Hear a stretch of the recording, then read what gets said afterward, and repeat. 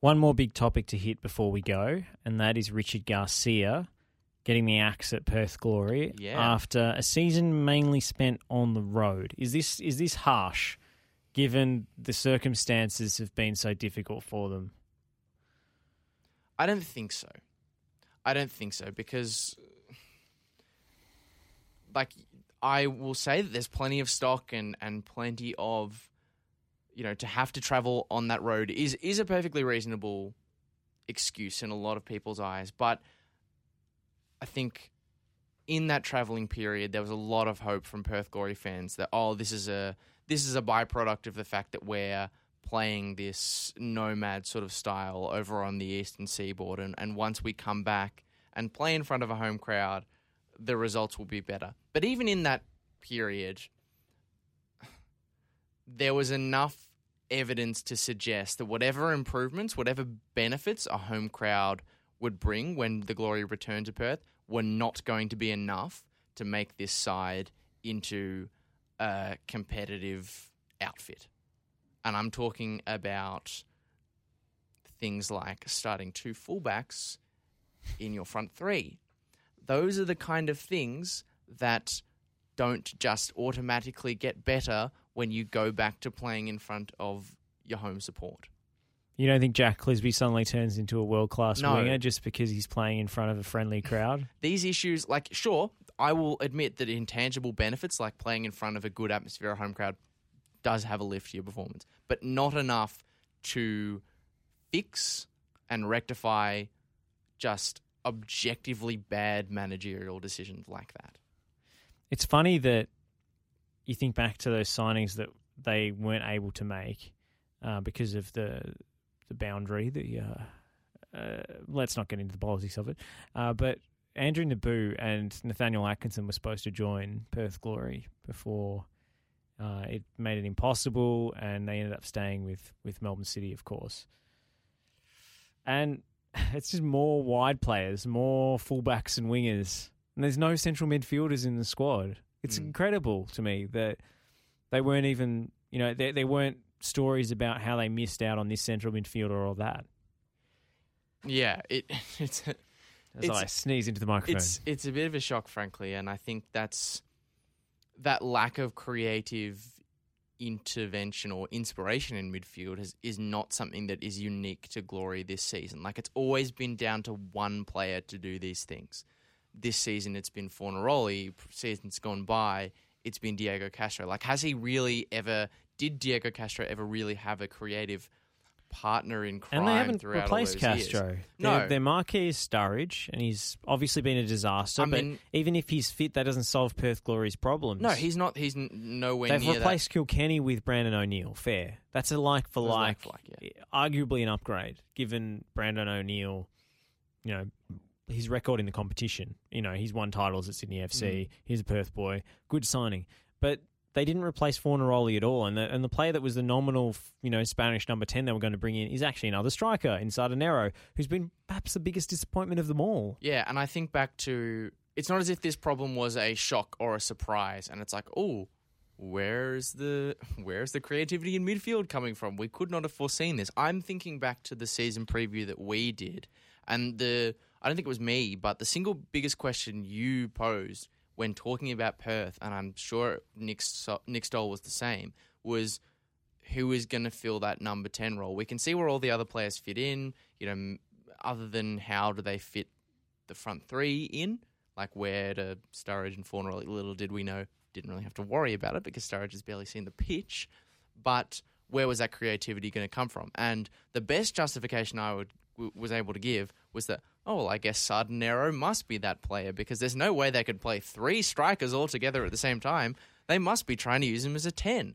But that has not worked at all. They would have been much better off, even though he is fairly old, much better off playing Diego Castro, keeping Diego Castro and playing him with Fornaroli rather than this gamble that they've taken in Sardanero that has not paid off at all. And pretty much they are faced with the same problem going forward, creating chances that they had last year, which was it's all on the shoulders of one player. They've just changed that player.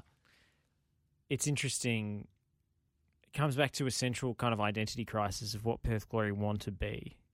Do they want to be a bling club, a destination club, a club that tries to bring fans through the turnstiles with big names, that tries to win silverware, that is ambitious? Or do they want to be a club that develops youth and has an identity because they are WA players? Their youth team is unbelievable. They've won so much. They've been so successful. It's them duking it out with Perth Soccer Club pretty much every year for the title, which is not the case with most youth teams across the country, some of whom are in second and third divisions in their state-based MPLs. So they clearly have the talent, and we've seen glimpses of it with Steins and Colley this season, who I don't think have been given the license by Richie Garcia, and that's where I do come down hard on him.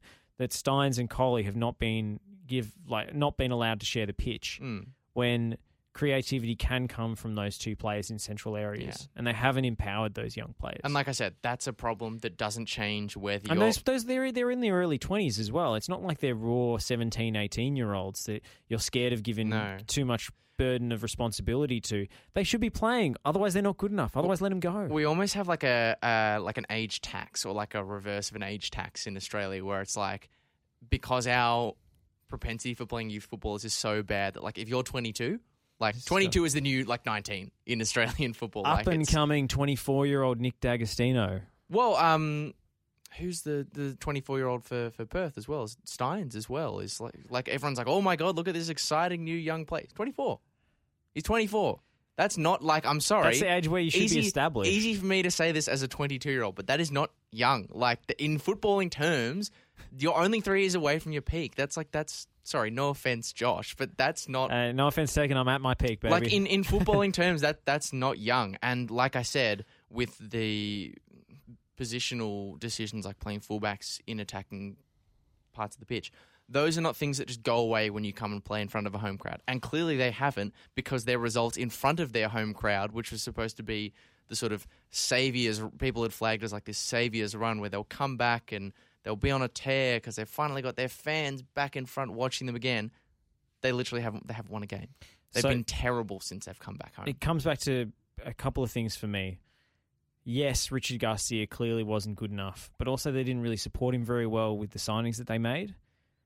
So the question is, whose responsibility is it for crafting the balance of the squad and the profile of player that they're going after? It looks like Terry McFlynn is the football ops guy. He suggested the Sturridge signing, apparently, because he saw he was available and brought it to Pinata and Garcia. Top secret database. And his top secret database, which is definitely not transfermarket.com. I'm sure they have other scouting software available to them.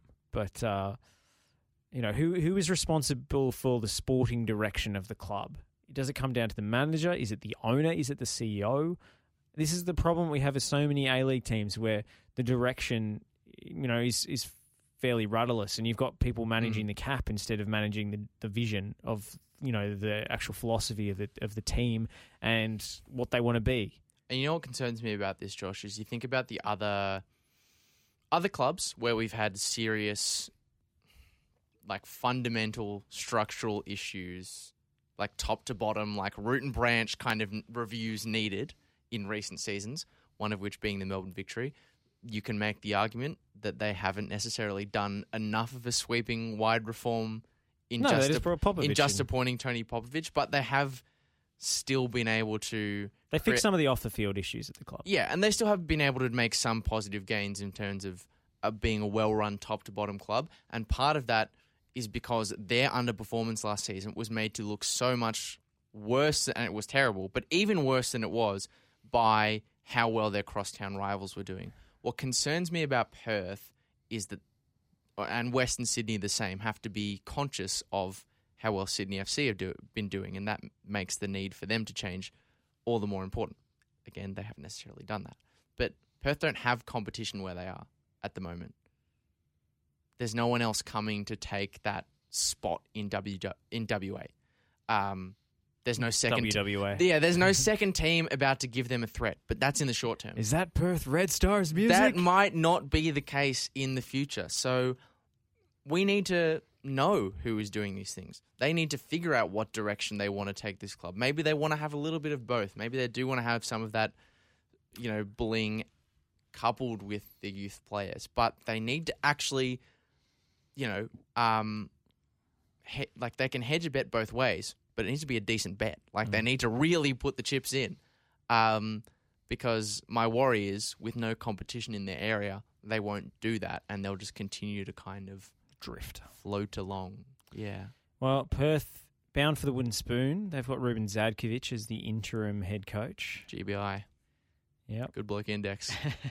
Very high. Yeah, he's an intense character. Let's say that. He is. I was almost expecting Kenny Lowe to come in, because the way I was thinking about it is when Richard Garcia was sacked, obviously Kenny Lowe recently has been doing his analyst stuff on the Perth coverage with Adam Papalia. I was kind of expecting a Ireland-style repeat. I'm sure you remember this, Josh, where Stephen Kenny obviously took over as the manager of Ireland, and covering the Ireland games on the broadcast was Mick McCarthy, the previous manager. And Mick McCarthy would sit there as the co-com and just pillory the way in which the Republic of Ireland, were playing. I was wondering if maybe we were seeing good guy Kenny Lowe do that and set him in an attempt to put himself over and back in the frame for the Perth Glory job. But it doesn't seem like that is going to happen, and it shouldn't happen. You know who I'm tipping for it? And it's not just because of the jacket you're wearing. Oh, sure. One of the favourite sons. I don't know. Returning across the border, Scott Miller, make it happen. I don't think his head's in. Well, you're closer to Langwarren than I am. No. I completely see the justification, but I just don't know if his passion lies with trying to be an A-League coach exclusively with coach. I think he has a sort of wider football lens that he is interested in influencing at the moment. That's just my suspicion. I don't actually know that for certain. But I just get that feeling that he wants to kind of serve a wider purpose than just focusing on one specific team. Do I think he'd do a good job? For sure. Although I think maybe a few people would raise their eyebrows at an NPL2 Victoria coach coming across and being planted into an A-League job. Rightly or wrongly. I think wrongly, but I think the optics... we're talking about a club who signed Daniel Sturridge here. I don't think the optics would be great, and I don't think they'd be willing to take it on. Of course, Sadkovic will make his case for it in the next few weeks, if that's what he wants. But there's one other name I want to float. Sure. Ramon Falzon. Head coach of Perth SC, very successful there. Local guy, very, very well respected in the NPL. I would like to see more coaches come up from the NPL. The old moon spec. Yeah, exactly. Or Pappas. And he went overseas, I guess, a little bit. He made a name for himself. I'll pay it to you. But he's also got a fantastic accent, Ramon Falzon. It's a nice Maltese. This is a great name. Yeah, it is. I mean, I accidentally called it WWA before. He sounds like he could be in the WWE. He's the Maltese Falzon. Yeah. I was going to say Razor Ramon. We better go. It's not getting any better from here.